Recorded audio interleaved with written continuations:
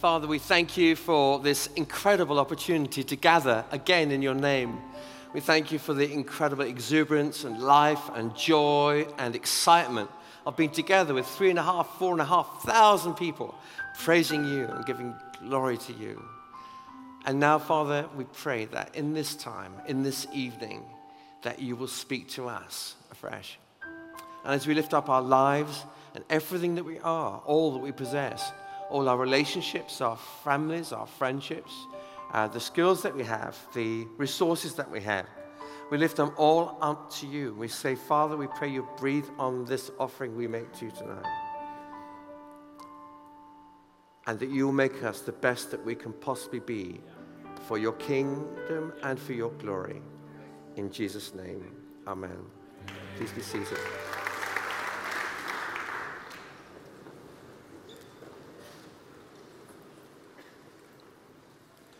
I want to talk tonight about how to discover your calling.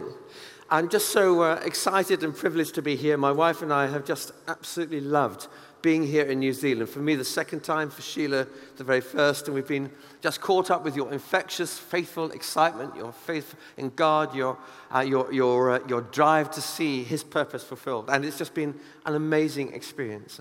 And we're so mindful. I did the Mass this week because I like doing Mass, and I was saying this morning, I did the Mass, that if you were to scale the size of this small nation, a relatively small nation, which has had such a huge impact on faith and ministry across so many nations around the world, and even this particular network, likewise, across so many nations, some of which are present here. But if you were to do the maths, and you were to say that in the United States of America, there had been recently an event which was open to all ages, but the majority were probably somewhere between 15 to 18, up to around 30, 31, something like that, from many nations, but mainly from one nation, the host nation.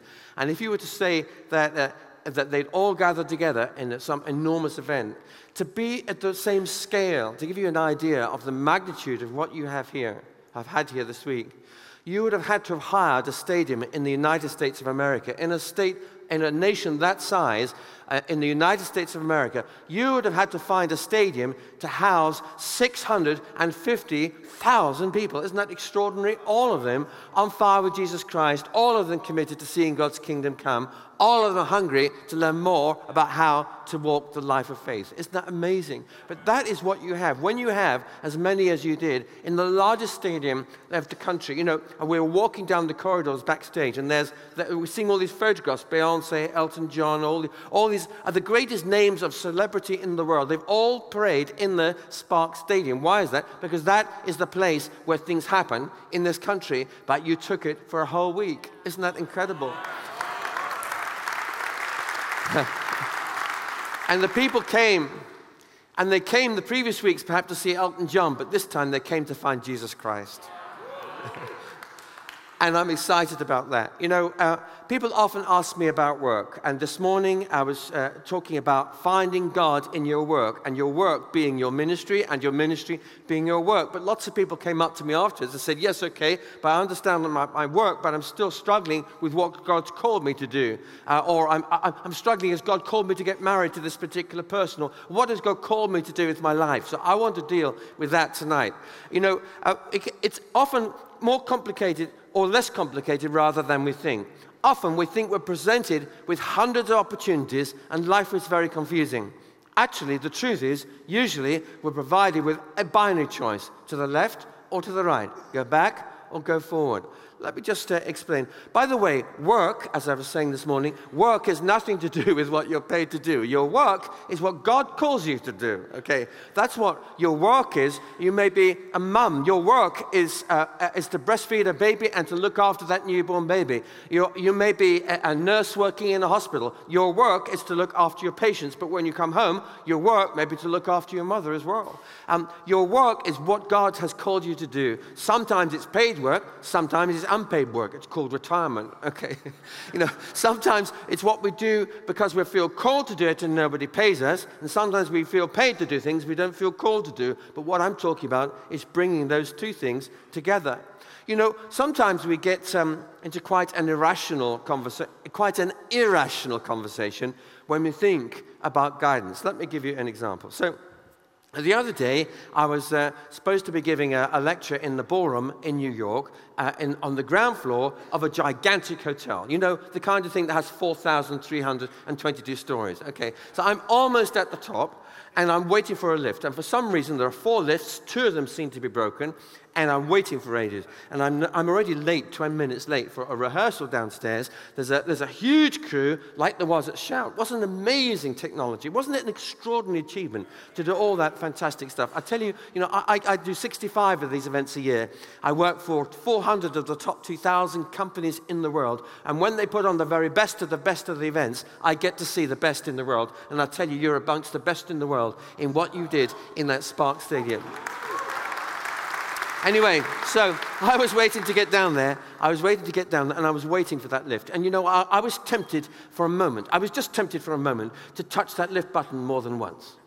Now, I know that you would never do such a silly thing, but I was tempted.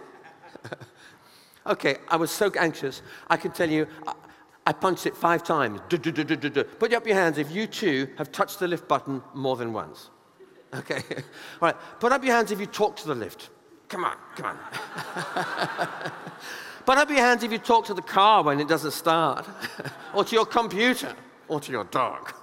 I mean, even Bill Gates knows I can't reprogram the brain of the lift by punching it more than 5 times, okay? But I still do it. I fly a lot. I had 1,000 airline pilots in an audience one day talking to them about the future of aviation. And I just couldn't resist it. I asked them a question. I said, okay, put up your hands if you talk to your plane. Come on, baby, it's time to go. They were all American. It turns out that 99.9% of all the US pilots talk to their planes. They talk to their planes taking off, talk to their planes going along, they talk to their planes coming down. Come on, baby, it's time to put the wheels down. What is it that causes us to, we kiss our brains goodbye when we're under stress, okay? We're stressed, we're dealing with uncertainty, we're not sure what our calling is, and we start to behave quite irrationally, we lose the plot, and we think we're praying like mad, we're praying in terrible confusion. So I thought it'd be useful to bring some clarity according to what the Bible teaches us. Okay, so let's go on a journey.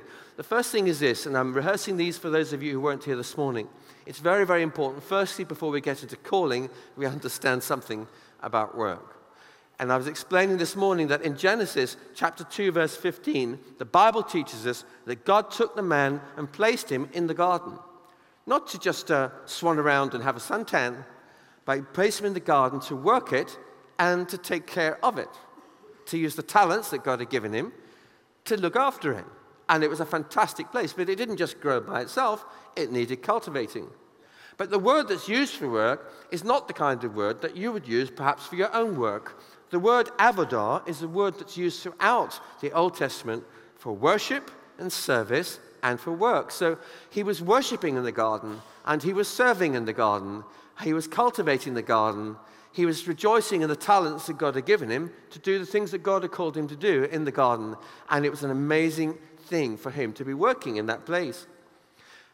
I was saying this morning, your work is your ministry. Your work is your ministry. Your ministry is your work. It's quite easy to see them as completely different things. And somehow, your ministry is on the Sunday morning is playing in the band or on the drums. That's your ministry.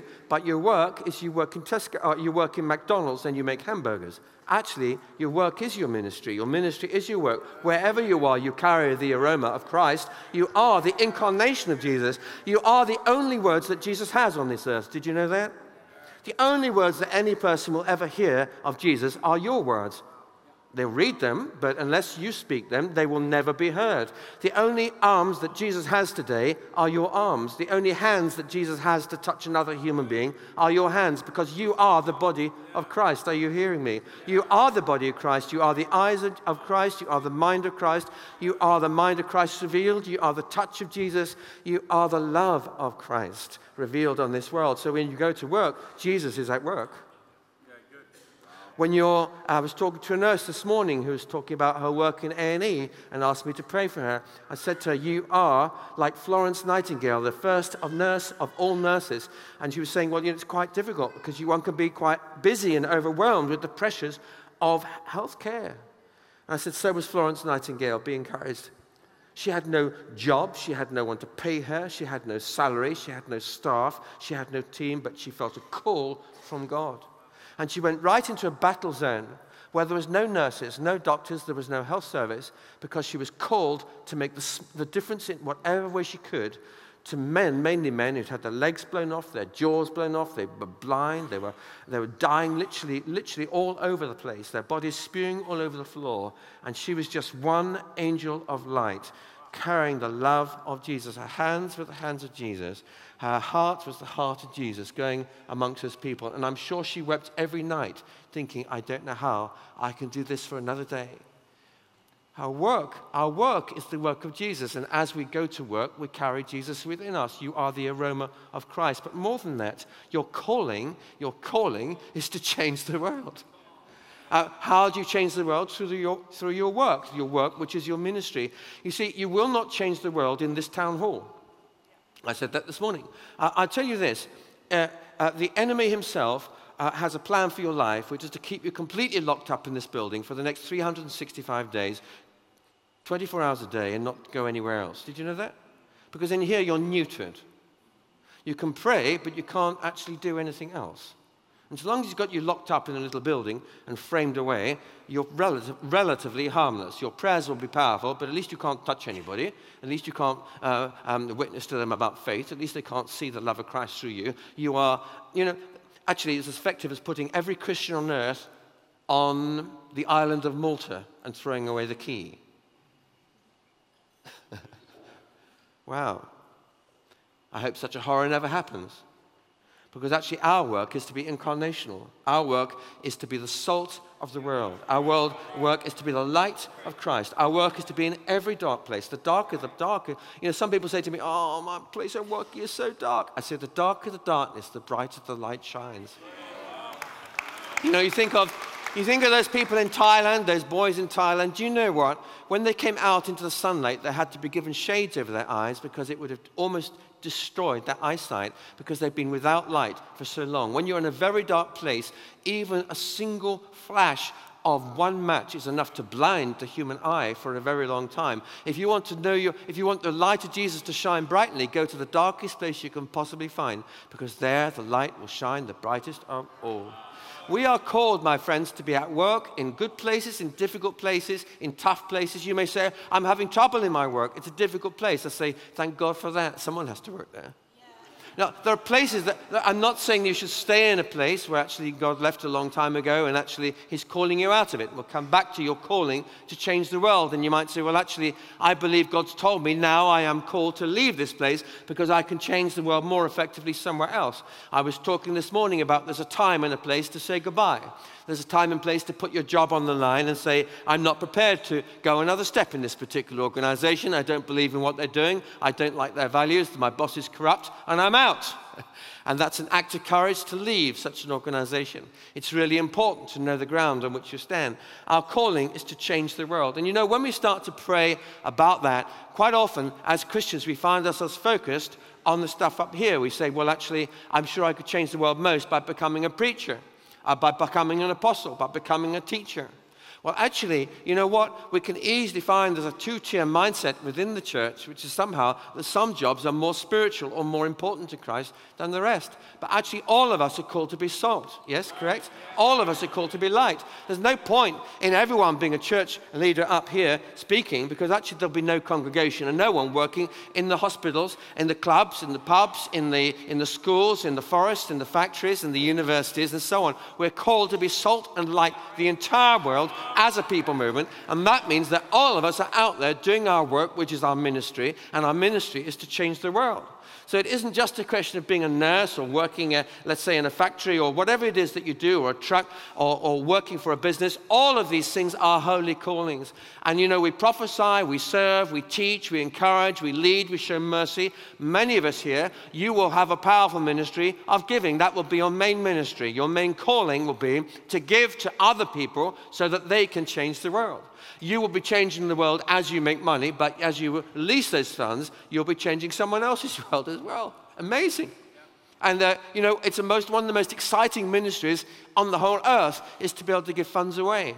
I started as a part-time, as a doctor. I then became a business person. I had my own IT startup when I was 21, 22. I took a year out of medicine. I went back, having made some money, being able to give some away, we went back in.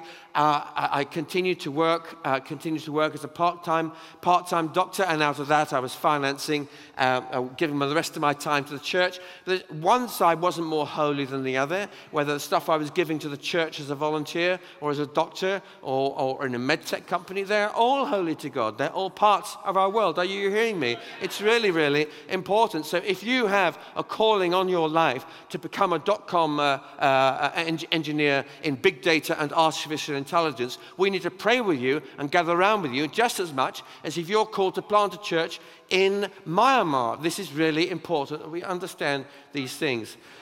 Ephesians chapter 4, verse 1 says this. He says, live your life. Paul says, live your life worthy of the calling you've received. What it means is that actually God has called us to something absolutely amazing and extraordinary. But for us to walk in that calling, it requires us to be consistent in how we live according to the rule of Christ. So your calling is conditional. See, some people say to me, I'm called to do X. Or others say, I've had this amazing prophetic word. Ravi and I have this a lot, because Ravi and I mentor Christian entrepreneurs. We have Christian entrepreneurs come to us with the most gobsmacking, amazing, extraordinary prophetic words. And some of them may come true and others may not. Does that mean that God wasn't saying it? No, it doesn't. It simply means that perhaps, actually, those words are conditional. These things, I'm going to be a multi-billionaire. Are you? Okay. I remember Ravi saying once, I refuse to help you. I refuse to help you. So why is that? Because your character won't take it. If you become a billionaire, it'll kill you, the way you're going. Now, if you want to work on your character, then we'll work on the business. But we'll start with the character, then we'll work on the business second. Are you up for that? This is really, really important. You see, the prophetic words you've had over your life have conditions attached to them. They require that we pay attention to character. Otherwise, you just land up with inflated talent and a whole lot of hollowed out stuff which is not worthy of following. Live your life worthy of the calling you have received. And the most important test of this, in all that we do is this. In all that we do is this. And this is primary, this is conditional to fulfilling our calling. I think one of the greatest tests is that people often ask me, is this right or is it wrong? Or what do you think about this? And my answer usually would be the same thing.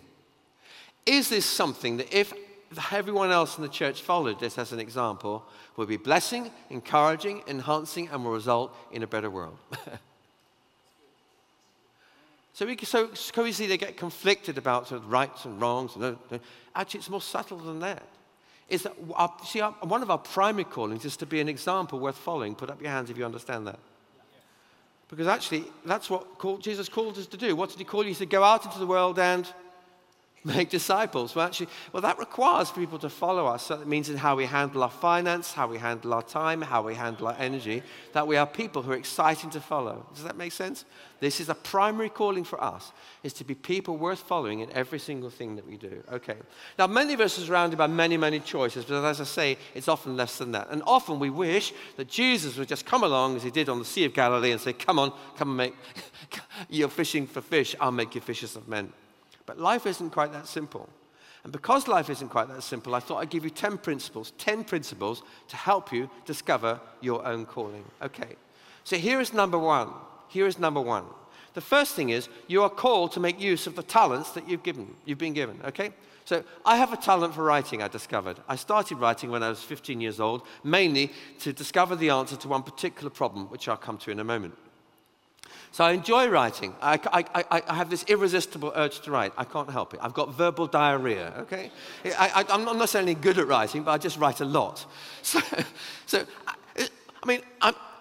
I I can sing. Okay, I can sing. I can, if you push me, lead worship. I have actually done it in a church plant situation. I've led worship. Okay, I'm not particularly good at it. I can just about manage three chords on the guitar. I can't do what these guys are doing. So how on earth could it be that God's saying, I say that one morning, I go to the leadership team and say, God has called me to be a pianist and act as worship leader in your church. Say, well, that's fine. But actually, the obvious thing, therefore, is that one of the primary tests, if you're looking for the call of God in your life, is to look at the talents that God has given you. Does that make sense? Because for anybody else, it would be start raving and learn the obvious. Say, Patrick, I think it's going to be something to do with the spoken word rather than the music. Yeah? Let's concentrate on what you're good at. What gives you joy? By the way, this is all the first test, okay? What gives you joy? When someone says, I absolutely love gardening. You know, I just love gardening, plants. It's my passion. So, well, actually, it's a talent that God's given you. Perhaps it's something that God's going to call you to do, you know, actually to create the most beautiful spaces through plants and things like that.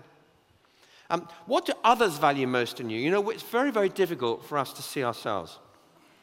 So, actually even happened to me in this conference. So I get invited to a conference, and I'm a futurist. I'm not a preacher. I'm a futurist. What I do is I talk to people about global trends. I can't do what Pastor Rodriguez does. Wasn't he amazing who was here last week? I can't do what he does. I was dying 1,000 deaths the night before. I thought, I've got to get up on that platform and follow him. And then it got worse. The sun was up. I thought, this is it. I'm taking a plane home now. I can't do it. And Sheila had to say to me, you had to hold the mirror up and say, yes, but you see yourself. You see, you don't see yourself what other people see. You just need to be what you are. And we spend a lot of time trying to be other people, don't we? And sometimes we just need someone to hold the mirror up to understand who we are and what it is that God has called us to be. So what do others most value in you? It's really, really important. Shall I tell you, I think it's almost impossible for someone to do their own bio. Put up your hands if you struggle to do a biography or a CV or something like that for a job. Put up your hands. Christians are terrible at it. They're the worst people I've ever encountered. I think Christians have a sort of genetic incompetence when it comes to doing biographies. They find it impossible to ask for promotions at work. They say, I can't tell you how many times. You see, I do a clinic after every time I speak. People queue up and ask me to speak about their jobs. And at home, I help people to find their jobs. And people want to change their jobs and find their calling. And so many times, people can't do their own CVs. I say, you're applying for a job. That's great. So have you done a CV? Nope. I see. So you're going to get a job just because it's going to come? Yes, the Lord is going to provide the job. I say, well, hallelujah. Just send me the CV, okay? So they send me the CV. It's crap. I'm sorry, forgive my language. I don't think ever in my entire life, hardly have I ever seen a first-time Christian CV that actually I could send it to anybody. It's all full of, I like to serve people. Yeah, that's great. That's great, but tell us what you do. Yeah. Well, I lead a team. No. You lead a team of a business unit that has $10 million of sales. Oh, yeah, but I don't like to boast. Boast, man alive, it's the truth.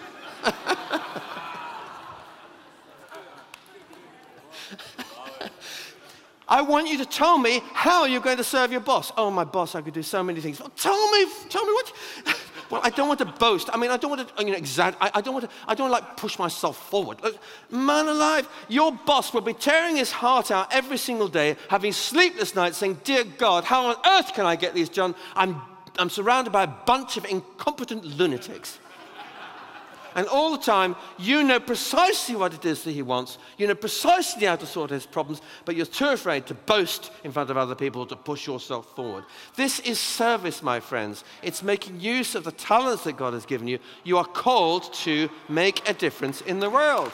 So therefore, if you think you've got the answer to your boss's problems and you don't tell him every day, you are not serving him. Does that make sense? You're actually a curse on his life. He's paying you to do nothing.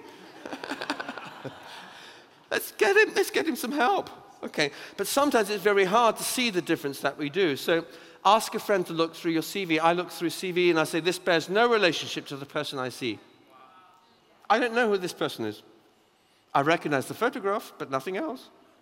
So let's tell the story and help each other to tell the story about the talents that God's given us and how we think we can make a difference. So what do you have a heart for? And by the way, what are people paying you to do? That's quite a good guide to your calling. If someone says, oh, I don't know what to do with my life, I think I could go this way, and I could go this way, I could garden in people's homes, or I could have an IT company that makes $1 billion. And I say, well, that sounds a bit fanciful, but what about this one? Do you know anything about gardening? Well, no, but I'd like to do some. Okay, do you know anything about IT? Yes. What do you do at the moment? Well, I'm an IT engineer. Okay, so what's your salary? $250,000. What? $250,000 a year? And you want to do gardening? What in heaven's name makes you think that God wants you to be a gardener? I mean, honestly, it's like punching the buttons on the lift. It's like we lose completely our rationality. You wouldn't believe how many of these conversations I have. I'm about to have a whole queue of them tonight. I'm just saying this to encourage you because, you know what? Guidance, we get so caught up with it, but sometimes it's so simple. So simple. When we just use the common sense that God's given to us, and we do it together. We don't just do it ourselves, but we help each other, and we help each other. Yeah. So what are people willing to pay you to do? It's a very good sign. It's a very good sign. I'm not saying, I'm not defined by my work. I will not be defined by my salary. Yes, that's true. I'm just saying, it's a little hint, isn't it? I mean, alongside the other 10 tests I'm going to give you, okay? It's just one. It's not the answer. There are many times you go the opposite way. I remember I was heavily criticized because when I trained to be a full-time doctor, I decided to throw away my entire medical career, according to the consultant. Why? Because I decided to go part-time, leave the career path of medicine, and go part-time in the church and work there as a volunteer for nothing. And he said, if you stop your training, you are toast. I thought, that's cool. I'm happy to do that. And do you know what? I had the last laugh in terms of earning power, access, influence, and everything else because God showed up. It was the right thing to do. So there are many times we take decisions which are countercultural. There are times when Sheila and I have made a huge decision which had massive financial implications for us, but we did it with our eyes open. So the financial test is not the definitive test. I'm just saying it's a clue. Right. Okay. So, and also, where do you feel most God's anointing? You know, in what spheres do you say, oh, it's extraordinary, God just turned up? It's really important that you talk about those things. So Sheila and I talk about these things on a regular basis and say, you know, it's interesting that we just really felt God turned up in that particular situation, in that particular country, that particular program, say with the AIDS charity Asset, which started in our home 30 years ago and is now in 15 different nations. It may be that we say to ourselves, every time we go to that particular nation, we just feel right now a particular sense of connection, of anointing, of God's favor. We just feel, and we say to each other, you know what, if we got invited back there tomorrow, we wouldn't need to pray about it for very long. We'd jump on a plane. Does that make sense? Yeah. They're little clues. It's not saying, oh, the Lord said I've got to go and live in Uganda. No, it's not that. It's just saying these are common sense pointers to what God might be saying to us. Does that make sense? And when you put these together, actually it usually becomes incredibly clear. Don't despise your gifting. So many people, they don't appreciate what it is that they have. Say, well, anybody can cook meals on a Sunday. Well, you might think so, and of course we're all called to be hospitable. It's just that Ravi and Lavanya are very good at doing it. Okay. You know, anybody can have guests in their home. Yes, that's true. But some people are absolutely fantastic at it. So anybody can write a note. I use that as a story. My friend Tanya, who used to write, she still does. She writes little notes because emails don't count in a virtual world. She writes little physical notes to encourage people, little Bible verses. I was just thinking of you and praying for you today because I know it's the first anniversary of your mother's death, and I know this must be a difficult time. Love, Tanya. P.S. And then a lovely verse. And I know she'll keep that note for maybe 5 years or 10 years or 20 years, and she'll keep it. It pops out of her Bible or the drawer. And Tanya doesn't realize, but actually her main ministry, I think, is writing notes. It's only 10 minutes a week of her time, but actually it may have more impact for Kingdom than anything else she ever does. So don't despise the little things. They're really, really important. So you begin to see the pattern. Here's something that you love doing. It's something the world needs. God knows the world needs it. You're really good at it, And what's more, someone's even willing to pay you. I said, do you need any more advice about what God's call is on your life? This is pretty cool stuff, isn't it? Yeah. Amazing. Now, sometimes only one of those will apply. You're great at it. The world doesn't need it. Pity that. Okay, so it's a hobby. So you're great at painting. The world doesn't need more paintings, but they will decorate people's houses, and maybe you can make a career out of it. But for you to say, I am called to be a painter, that's what I'm going to do, and you've got 3 children and a mortgage, and you can't pay the bills, and you're sliding into debt, and you're not selling many paintings, I'd say, well, actually, we say you're great at it, and you love it, which is a passion, but the world doesn't really need it, which is why you're not being paid for it, quite frankly. Now, so it's just really important that we understand these things. It's not denying that might be part of their calling, but it's unlikely to be their main calling if they're going to starve over it. Yes, does that make sense? Yeah, okay. By the way, are you a Moses or an Aaron? This is really, really important test. Can I say there are very few Moses people in the world, just as well, or we'd all blow up. Okay? But there are lots of Aarons. So a Moses is someone with what I would say is a primary call. They've had a burning bush experience, a moment in history when life changed. They felt a definitive call of God for something that is extraordinary, which they have called into being with the vision that God has given them. To do that, they're going to need a gigantic number of Aarons.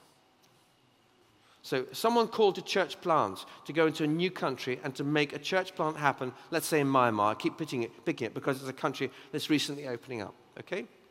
So that's a Moses-type call. But it might be that particular person can't play the guitar. He doesn't know. I mean, he's good at preaching, but not much else. And actually, he's got no finance. And this is going to need a huge number of people who will be excited, as the person shares on this platform that they're going to go to Myanmar. There's a rise of faith around this room, and 2 or 3 or 4 others come to Sam, others in the leadership, and say we're sensing that we're Aarons. We're called to serve this person in their vision. Does that make sense? Now, what is the call of that person then? So here's Moses. What about Aaron? What's Moses' call? Moses' call is he has on his shoulders, and it's a heavy weight, the totality of that vision that God has given him to call into being something of the kingdom. Aaron's call, what's Aaron's call? Serve Moses. It's as simple as that. Moses, what can we do? Moses, I'm hanging on your coattails. Moses, I'm coming on the plane with you. Moses, I'll do whatever it takes. Whatever it takes, I'm here. I'm actually now sacrificing some of the calls I might have otherwise had, like, call to nursing or the call to write books or whatever. I'm saying I'm throwing my lot in. I'm saying God has told me that my primary call for the next 2 to 3 years is to serve your call. Does that make sense? And I will use all the talents and giftings, lay them at your feet, and you to work out, picking amongst the toolkit, which of those tools would be most useful in this next phase. Does that make sense? It's really, really important. Now, for many, many of you here, that will be your primary calling. Your calling is to serve the calling of another. Put up your hands if you know that's true. You know who you're calling. You're serving. Your calling is to serve another's vision. Put your hands up. Now, I'd say that is a mighty calling. Will you give a round of applause to people who are serving another person's vision? This is a mighty calling. Because without it, no primary call will ever be fulfilled of any substance. Oh, yes, so your primary call is to be a gardener. You can garden on your own. But if you're going to do something really significant, you can only do it together. Really, really important. And you might have a primary calling in one area of your life and a secondary calling in another.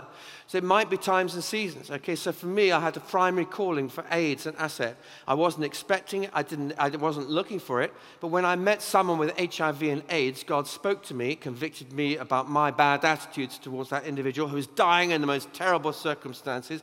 And I was traumatized by this young man. And as I'm telling you the story, I'm seeing this person dying in a bed alone over there right now. in 1987. I can tell you the month, I can tell you the day, March 1987, in one of London's best teaching hospitals, and there was a diabolical nonsense of non-treatment happening there. He should have been getting hospice-type medicine. It took me 3 months to get a first human being with AIDS into a cancer hospice in my country because no one would have them. Primary calling, something happened to me. It was birthed gradually. How did it happen? Because I shared the vision with a leader. He said, "No, you haven't just had a bad day. This is God speaking." I then shared it to 100 leaders at his request, and as that happened, the Holy Spirit started turning up. There was prophetic words, things happening, and there was hands being laid, and all kinds of extraordinary words being prophesied over me, which turned out to be true. A primary calling, and it happened only because from that moment on, people came up to me and said, I had a dream last night. The dream was God's told me I have to give 3 months of my life to you, to this movement. Another person said, I think God's told me to sell my home, and the proceeds of it are going to, this is right at the height of the AIDS pandemic, and the proceeds are to generate a mighty movement of people going into schools in the name of Jesus Christ to tell people how to live, and so it went on. Primary callings are really important. They come, Moses wasn't expecting it, he wasn't looking for it, it came and found him. Primary callings and secondary callings. You see these things in marriages. By the way, a number of you here, I'm sure, one of the things you're wondering about is God calling me to get married? I'm not going to ask you to put up your hands if that's the case, because that might be a little bit embarrassing. But I can tell you the reason why I started to write was because I had met this amazing person when I was 15 years old, Sheila, who's sitting here now, who can stand up because she's been my best friend now for 46 years.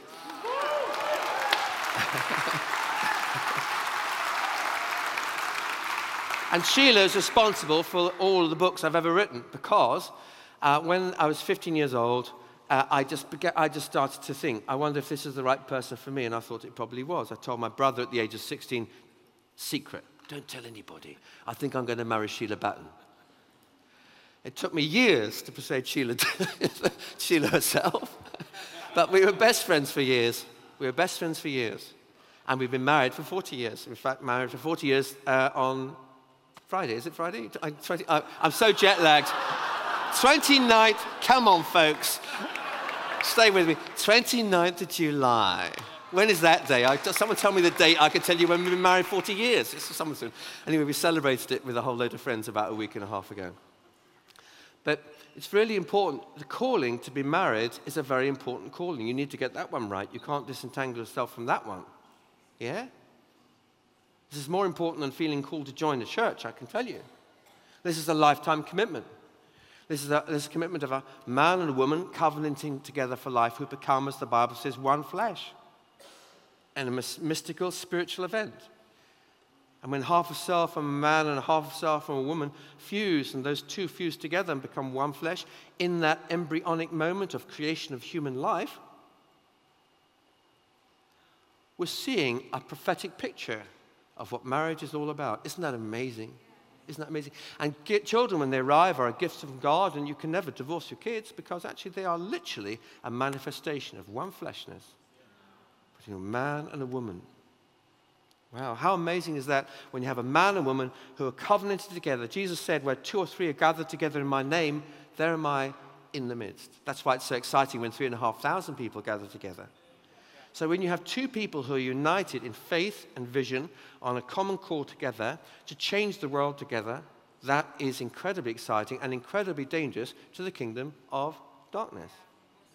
So marriages come under pressure. They are incredible engines for change in our world.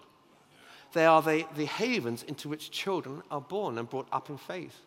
They are the places of sanctuary for those who have no family. So Sheila and I, over the years, we've had up to 5 single people living with us at any time. We've had I don't know how many living with us. In fact, we went to visit one of them yesterday. Someone who came to us at the age of 16, effectively an orphan, stayed with us 2 years, but actually that influence was lasting, and we went to see her. She fell in love with an amazing Christian guy in our church and is now here, and she has 4 wonderful children, incredibly happy, married to a Kiwi. How could you not be? But you know what? Covenants are very important because they provide security, not just for kids, but for extended family, for grannies and grandpas and aunts and uncles and for nephews and nieces, and for those who are adopted into our family, the adopted aunts, the adopted uncles, the adopted friends, those who have no country, those who have come from distant places. And we say we are a family of families. Isn't that right? That's what we are. God created family. And many people are called to be single. I want to honor the call to be single. Jesus was single. Paul was single. And one of the holiest callings on earth is to remain single. And most of us are probably not called to be single. But whatever that calling is, I'd say we need clarity about this. So here's another test, testing out the call that your friends feel. A friend of ours said, I feel called to work with children. And they've been saying that for 5 years. So what have you done about it? I mean, have you ever worked in a children's home? No. Have you ever volunteered at a children's camp? No. Have you read any books about children? No. So, well, where's this going then? Well, the Lord will make it clear. I say, well, he might make it clear, but perhaps he already has. So I would say if you do feel called, this is one of the things, is to start testing it out. You start doing the university course, you train, you listen to some people already doing that kind of thing. A dentist, Ravi and I met a dentist the other day, Christian dentist, wonderful dentist. She says, I've got a loan from the bank, I've got a mortgage on my house, I'm going to start a sandwich shop. I said, fantastic. Have you ever worked in a sandwich shop? No. Do you know anybody who works in a sandwich shop? No. Do you know anybody who owns a sandwich shop? No. Have you ever made any sandwiches? No.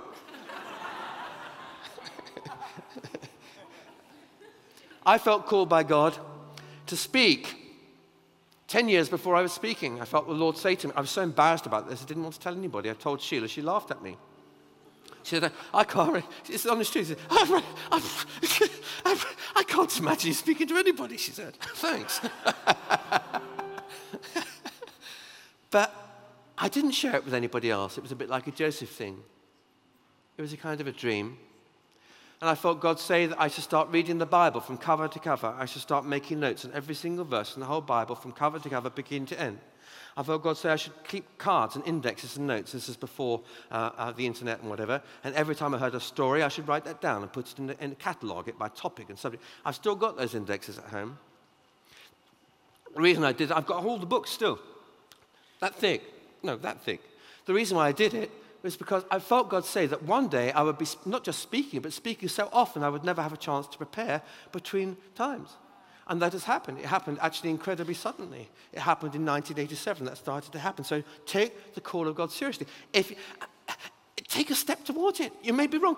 I might have been wrong. Who cares? Does it matter? All that happened is I got some Bible notes which will bless me. So just say, use your common sense. Take seriously what God is saying. Test it out. Take some steps in that direction. Be humble and open and accountable. This is another one. Talk to people around you who know you well. It doesn't always mean they're right. Sheila deflated my ego a little bit. But actually, she didn't say, don't do it. She just said, I just can't see it. Because at the time, it was bonkers.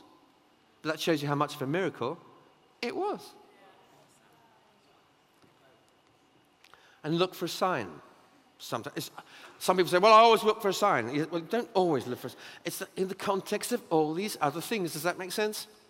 All these things that come. Someone says, oh, I had a sign from God. I say, well, okay, fine. But I've seen lots of people cast some really strange signs and come flat on their faces. So it's in the context of all these other things to know how to interpret these things. But Jason, he cut a sheep, got the fleece, threw it on the floor. He said, well, it's a dry night tonight. If it's sopping wet with dew, maybe God's in it. It was sopping wet with dew. I said, aha, fluke. It's a very dampish night tonight, almost certain to have a dew. Throw it on the ground. If it's dry as toast, it'll be a sign. And it was, both times. It was a very important part of the whole process for Jason being confirmed in the call of God as to what he should do. Sometimes things happen, these signs happen, which are completely outside of your control. I applied for a particular medical school. I didn't get in. It devastated me because 95% of all my colleagues at the same university were accepted by the same medical school in King's Cambridge. I wasn't. I couldn't understand why. As a result, I landed up in London. We both landed up in London. As a result, I landed on the AIDS ward. As a result, I saw that young man. As a result of that young man, we've now seen 3.5 million young people in schools with sex education, youth evangelists going into schools just in the former Soviet bloc alone, with programs in 15 nations. If the Lord had allowed me into that medical school, that would never, ever have happened. I'm just saying, God works all things together for good for those who are called according to his purpose. So you might find you're in a difficult place today. You might find that you're struggling with what your calling is or not knowing why it is that the call that you think you have is being thwarted. But just take a deep breath and apply all the other tests and to keep you sane and healthy in a biblical way. Does that make sense? So easy we say, oh, the sign fell over. Oh, this. And, oh, no, I told someone my dream and they laughed at me. This is, just take the whole thing in the round and finally be sensitive to the Holy Spirit. Remember Philip and the Ethiopian. Philip just had this crazy notion that he should turn right and left. He should go right and walk in this particular direction. He walked for miles and miles and miles right through a very difficult country, and eventually he got to a road, and suddenly he was standing by the road, and a horse and cart and a chariot comes thundering by with all kinds of people in it, plus armed guards and the rest. He thought, oh my word, what on earth? I've never seen anything like this before. He jumps almost into a ditch to make way, and as he does, he hears the ruler in that chariot reading very loudly from some Jewish scriptures. Very strange. Not a Jewish person, he's reading from the Jewish Bible, and he thinks, perhaps this must be the reason why I felt God told me to come here. I can't imagine I'm supposed to be talking to bushes and roses. So he stops the cart, and they have an encounter. The person finds faith. He's baptized in a ditch, and a whole load of history has changed. So let's be sensitive to the Holy Spirit. And, finally, I'd say this. The smallest rudder changes the most powerful ship. You look at those huge container ships outside there. You see how they're pulled out by tugs with tiny little motors pulling on the side, rudders. When that ship is moving, when the tugs have stopped, released it, and the engines are running, as soon as you've got 5 knots, 6 miles per hour of speed, that enormous tanker can be turned by the tiniest twitch of that rudder at the back. I would much prefer to be counseling a Christian who's made some steps, maybe hasn't heard completely from God, but at least has started doing the training course, training as a volunteer. They're testing it out. They've spending some time getting to know the person they think they're supposed to be getting married to. They're on the move, because when you're on the move, the Lord can direct you with the smallest amount. So often we're just sort of sitting there waiting for some apocalyptic vision from heaven itself, and the answer from heaven is actually right in front of our nose. And you know what? The scripture tells us this. If you stray, this is a promise from God, so long as you're open to the Holy Spirit, you're accountable, you have friends, you're in church, you're in relationship, if you stray to the right or left, you soon find out. There's the corrective work of the Holy Spirit, and just where it comes from. Does it come in front of you? No. Does it come from beside you? No. It's from behind. Yeah. It's from behind you. Behind you. So you've got to be out there to take those steps of faith and get out there. So there you are, on the choice. And many choices, as I say, they're left or right or one or two, and quite often the choice is quite simply this: do I stay in what I'm doing for a bit longer, or do I take that decision in that direction? So your ministry is your work is your ministry, your calling is to change the world, and let's stand together, because I believe that there are a lot of us here, including me, including Sheila, I would say, who have questions in our minds about what God has for us in the future. Put your hands up if that's you. If you have question marks in your mind about the totality of the purpose of God for your future, the directions you've got, what career paths you're going to take, who you're going to marry, and the rest. And you know what? Our Lord is a God of love, a God of purpose, a God of meaning, and a God of clarity. And I believe that as you listen to Him, as you open up your life to Him, and as you follow these common sense principles, you will find step by step, that He will reveal the way. He doesn't show you the exit. He shows you one step at a time. Why? Because if He showed you the whole lot, you'd be so terrified, witless, you'd run away altogether.